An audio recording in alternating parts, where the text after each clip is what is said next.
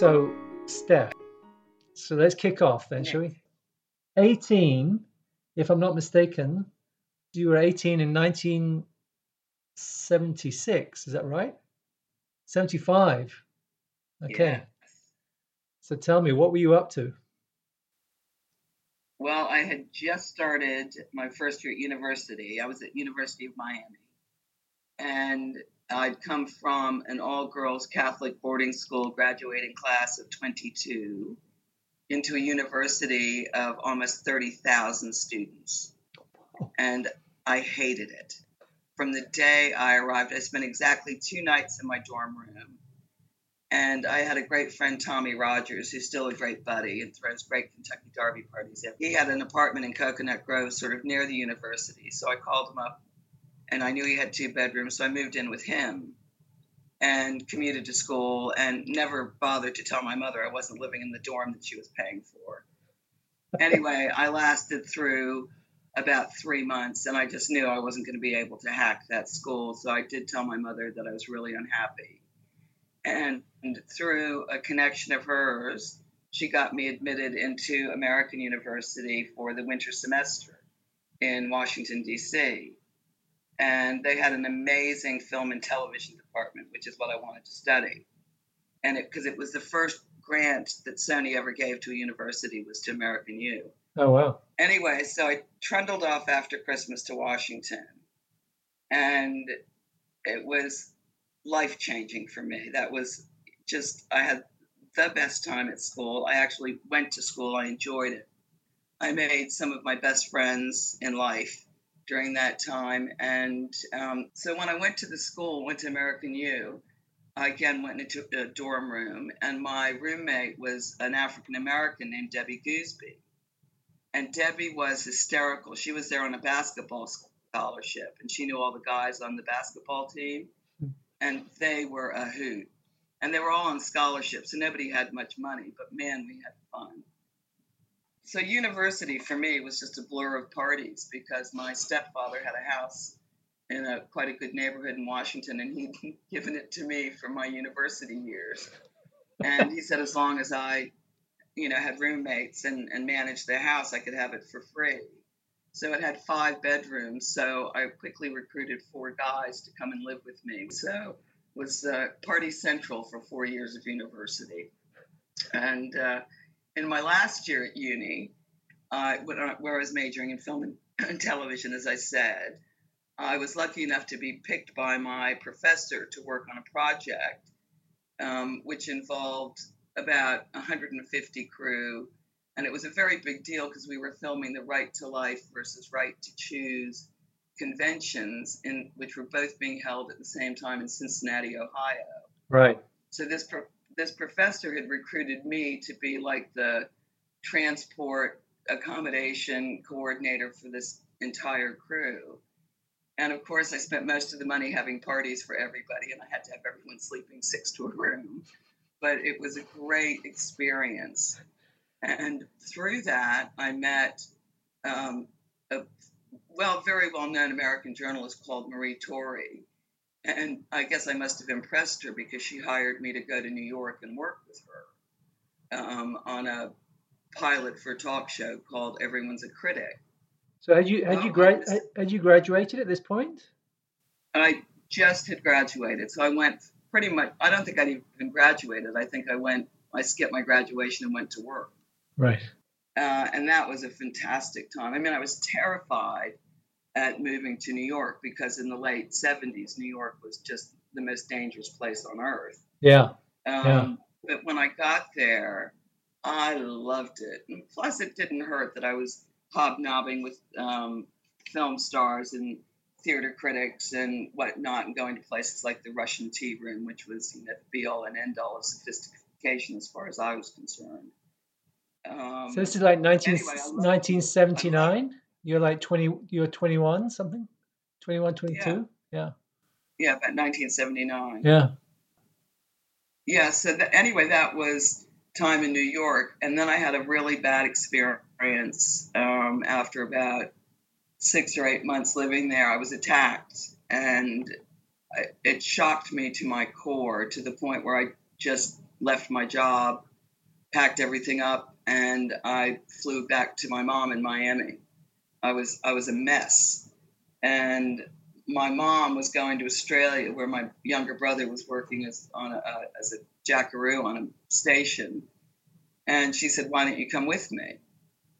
So I thought about it for about 32 seconds and said, "Okay, I'll go," because I didn't have a job at that point. I quit my job in New York and really wasn't sure what I wanted to do. So off she and I went to Australia and went and saw my brother out on this amazing sheep station, traveled a bit around Australia, and then got back to Sydney. And that's when I met Peter. How did you meet him? My mother had worked for his father at Cathay Pacific in Hong Kong in 1949, 1950. And Peter's mother had heard that my mother was in town because, Sydney society in those days was the size of a peanut. And she called my auntie up and said, "Would you ask Lorna if she would like to come for lunch?" So my mother called her and said, "Well, I'm here with my daughter." And Angela, Peter's mother, said, "That would be lovely, and my son will pick you up." And the first time I ever saw Peter, he was driving a red, like, Alfa Romeo or something like that, and he had a windsurfer on the top of the car. And honestly, Nick, the first time I saw him, I thought, I'm going to marry that man. And I'd never, ever said that about anyone before. Anyway, so met him, and we had a couple of nights out on the town. And that was at the tail end of I guess I was in Australia for about 2 or 3 months. And I made the decision while I was there that I was going back to Washington, D.C., because I still had the house there and I still had my room in the house. And I was going to try and start over there because it was time. So when we got back to America, I came to Miami, got my clothes, flew back to Washington, and I didn't know what I wanted to do at that point, but I had a degree in film and television. And I thought, well, maybe advertising would be something I'd be okay at.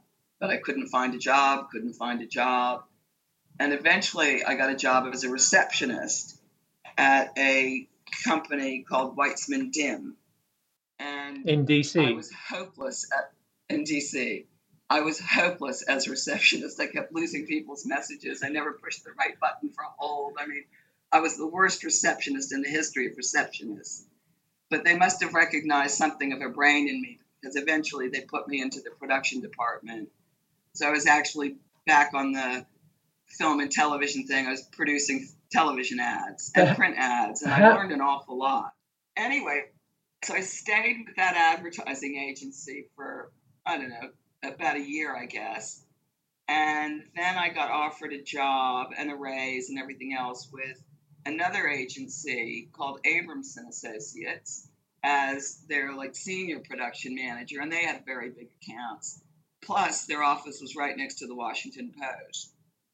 And this was just sort of post-Watergate, and, Washington was really an exciting place to be, and it was the days of 3 martini lunches, and, we all had budgets to go wine and dine, camera crews and whatnot, famous directors. So, God, I was living the life in those days. I think it's where I acquired my love of martinis. And besides doing some pretty decent work, with advertising, I started this is a little known fact about me, I started the first Washington, D.C. advertising agency softball league. And I got all the different agencies together because there were terrible rivalries in those days. And for the first time, people outside of their own agencies started making friends with other agencies. And I think it was a good thing. Yeah. I know it was because I did that. I met all the advertising people. So then I got the prime job of all time with another agency called Rosenthal, Green and Campbell. And they had the Marriott International account. How did you move? So did they find you, or was it again, you'd hear about an opening and then apply to them, did you? No, that one was, I got headhunted twice. Right. but that one was, to me, that was the job I really wanted because it meant I could travel. And that was dead. I mean, I love traveling. I'd grown up traveling, but being able to travel on my own nickel or the company's nickel, that was just great for me. So, it wasn't like terribly stressful work shooting an ad for a hotel, but it was sure a lot of fun. Yeah.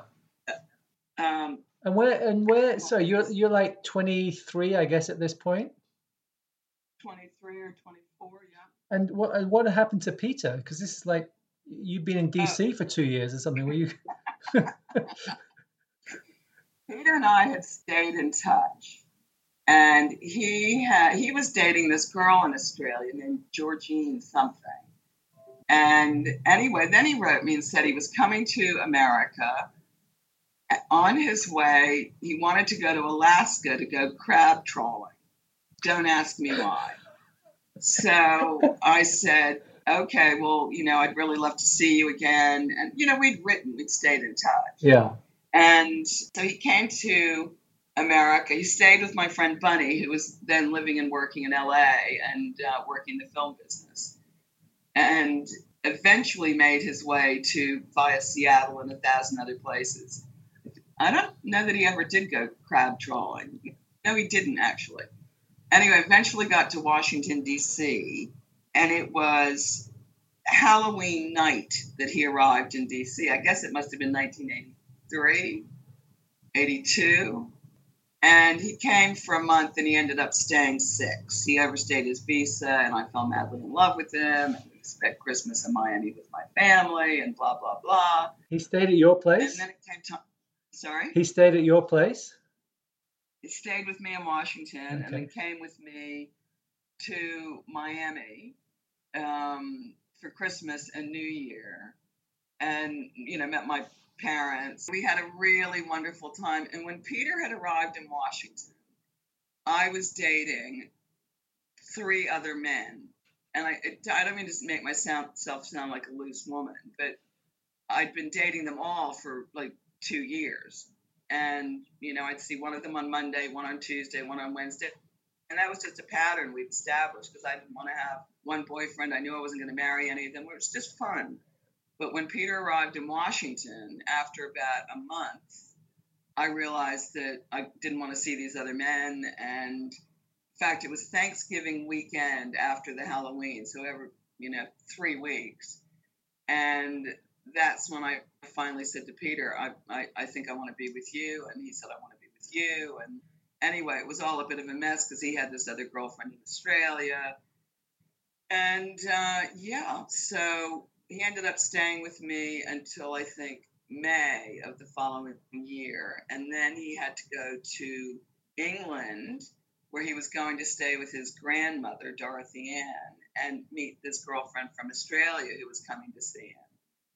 So imagine the tearful farewell at Washington Airport, and it was all, my heart was broken, life was ending, et cetera, et cetera. And a few days later, he called me up and he said, I realize I've made a mistake. He said, I want to be with you. So I got on a plane, as you do, and flew to London. And that was, as they say, the beginning.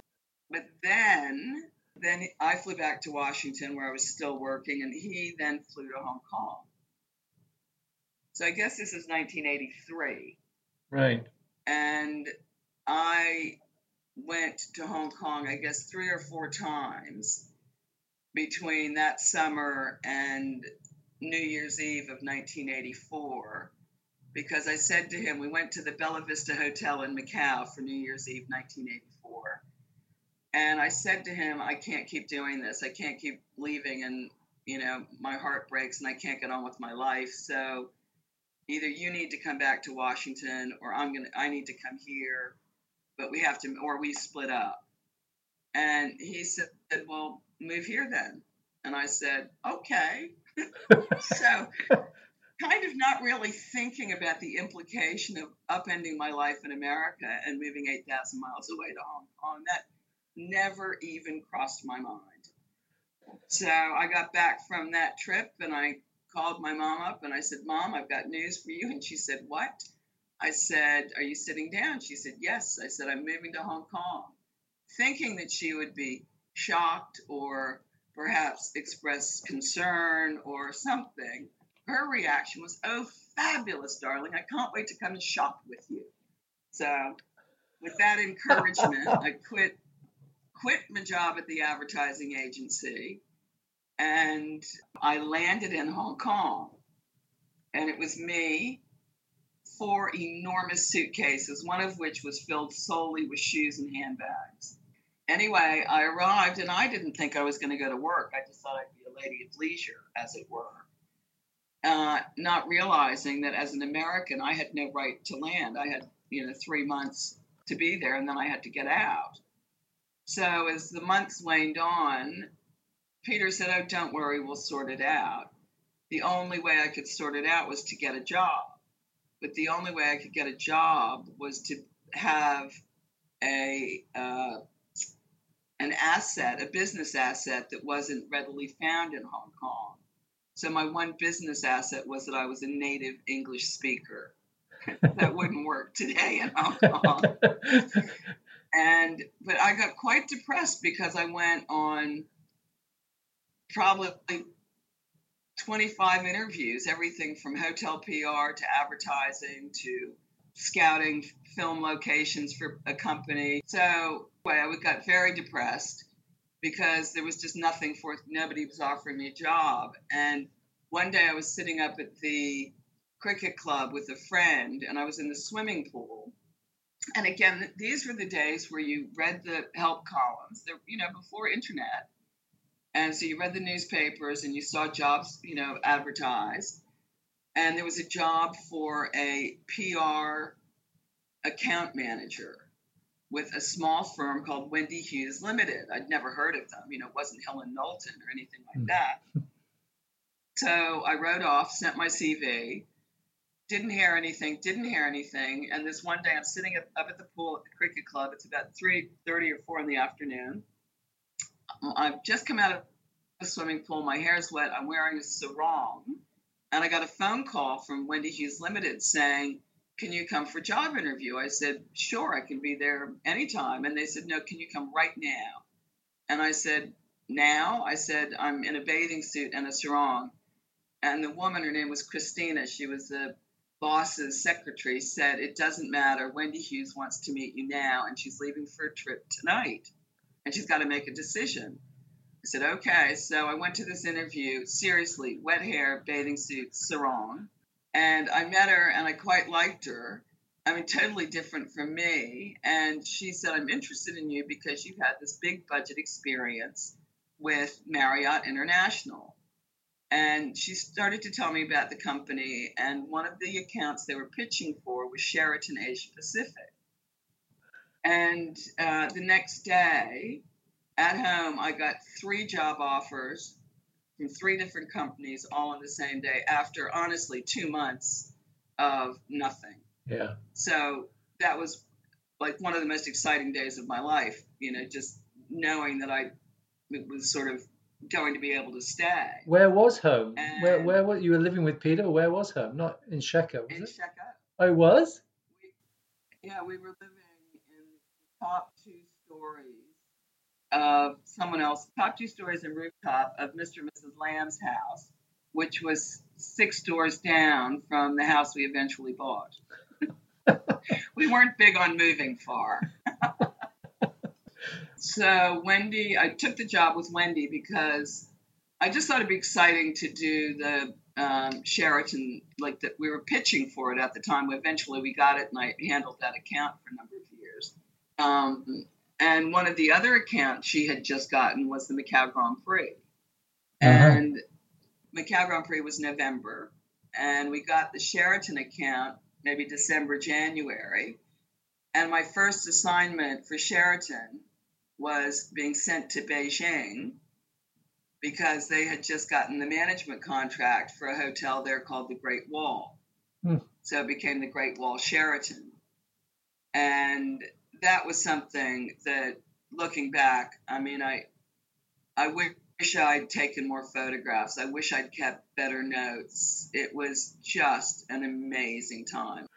So that was incredible fun, being able to travel around China in the days before China was really open to tourists. Yeah. And made some great friends. And through those contacts, really, I got to explore a lot of places that I wouldn't have otherwise seen. I mean, I stayed the night in the summer palace at a friend's house, and, I got to go up to places up at the edge of the Gobi Desert that I would have never seen. And, it was really just an extraordinary time to be there. And honestly, that's because I took a job working on the Marriott International Hotel account that led me to a job in Hong Kong working on the Sheraton account. Yeah. So everything has a kick on. So all those years, 84 to 87, were with Wendy Hughes then. That was the company you were working with. Yes. Wow, Yes. she must have been so happy to have hired you. Well, you know what? She was a good egg.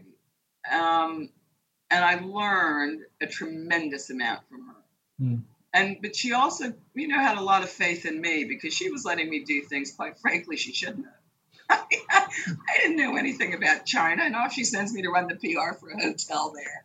I mean, you think about it. God, what courage I must have had then. I'm not sure that I would do it today, looking back on it. But... Although you, because of your Far East experience, it wasn't too big a change, I presume. No, but Hong Kong is a different kettle of fish to anywhere else in Asia. Yeah. And it was still a British colony when I moved there. Yeah.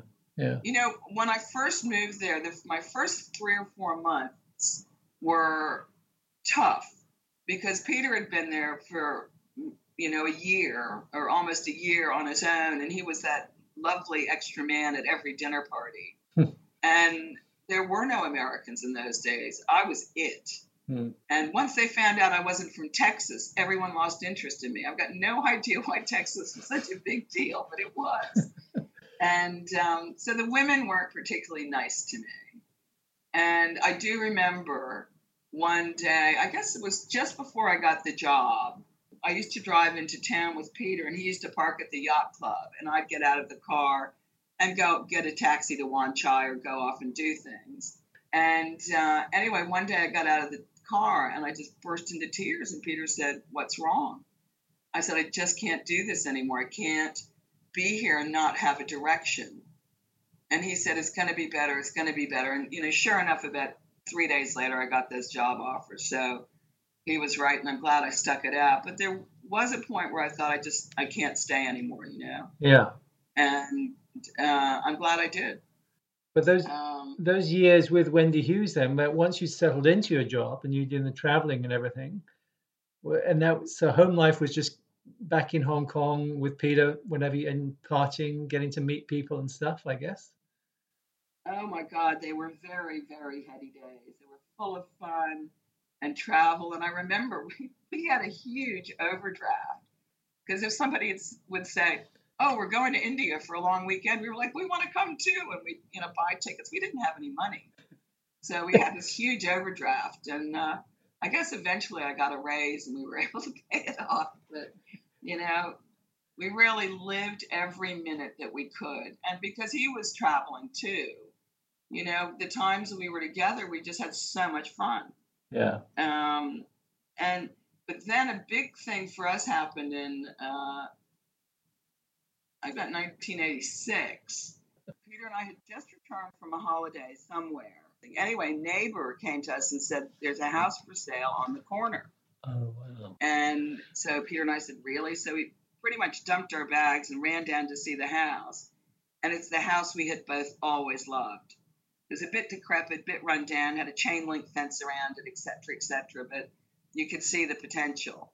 We got in touch with the owner, who was a spinster, whose father had built 3 houses together, one for each of his daughters. So it was our house and the 2 adjoining houses. And her name was Miss Loy. And Miss Loy was very traditional, old Hong Kong Chinese. And we were very respectful of her. She was lovely. She was like tiny. She was the size of, a 6-year-old. She was so little. And we had tea with her several times. And anyway, she wanted quite a bit for the house. I mean, to us, it seemed like, all that we'd never get that much money together, but we just thought about it. We went to the bank. And then my mother came to visit. And my mother went down and spoke to Miss Louie. And the next thing you know, Miss Louie's agreed not only to a reduced price, but she's turned away another offer at a higher price, because apparently my mother said my daughter and her fiance, not that we were engaged, will love this house, and they'll have their family in this house, and they'll live in this house, and they'll make this a happy home. Oh my word. And she took that to heart. So my mother loaned us the money for the down payment, and we got a loan from the bank to do renovations, and it should have been finished in 6 months, but in true Hong Kong style, it was like 18 months later. We finally moved in. But we were living just down the street, so every day we'd go and see what was happening to our house. Oh, fantastic. And in 1987, it was my birthday, and I burst into tears again on the way to work. I didn't cry very much, and Peter said, "What's wrong?" And I said, "I'm going to be a spinster." And he said, "What?" I said, "I'm going to be a spinster. I'm not married, and I'm going to be 30 next year, and I'm going to be a spinster." Little did I know that my mother and two of my aunties had flown into Hong Kong because they knew he was going to propose to me that day. And I didn't know. I had no idea. And he called me up. I used to do, one of the accounts I had at Wendy Hughes was IHT, International Container Terminal or something. So I used to do a lot of aerial photography for them. And Peter was working for a container company called Extra. So Peter called me at work. This is the day before my birthday, I think. And Peter called me at work and said, "Listen, I need your help. I have to go and I have to do some aerial stuff. Can you help me get in touch with that helicopter guy and the photographer, because I need to." And I said, "Peter, I'm really, really busy at work. I got a press conference on." He said, "I really need you to do this." And everybody at my company knew what he was doing. So my boss said, "Don't worry about the press conference stuff. You help Peter. I'll take care of it, And I meet Peter at the helicopter place, and we get into the helicopter, and I'm looking around for the photographer, and there's no photographer. And I said to Peter, "Aren't we waiting? The helicopter takes, aren't we waiting for the photographer?" And he said, "No, we'll just have a little short ride." He said, "Running a bit late." And I'm still totally oblivious to what we're doing. Anyway, we get up in the air, and we actually flew over our house under construction, which was kind of cool. Yeah. And after we did that, the pilot handed him a champagne bucket. He popped a cork, got down on one knee. In the helicopter? And offered me a ring. And I was shocked. I was thrilled beyond belief. And he didn't even say, "Will you marry me?" I just said, "Yes, yes, yes," And we had champagne. Even the helicopter pilot had champagne, which you probably shouldn't have. And eventually landed. And needless to say, I was on cloud nine. I mean, I don't remember much about that. And then the next day, Peter said to me, it must have been a Saturday the next day, because I wasn't at work. And he said, "You need to get dressed up. I'm taking you somewhere special for your birthday." And he put a blindfold on me. And we ended up at the Regent Hotel, and he'd organized a surprise birthday dinner for me, but really it was to celebrate our engagement. And there was my mother and my auntie, and both of my aunties, and it was just a special, special, special night. Amazing. That was quite an incredible 12 months, and in the run up to your 30th birthday, you got proposed to, you got married, you left the company you were with, and started your own company. And we moved into our new house. And you moved into Wow. What a 12-month period that was. I think that's it's just so fantastic to hear you recounting everything, Steph, and I'm sure everyone's going to love listening to this. But can we stop recording now? We can stop.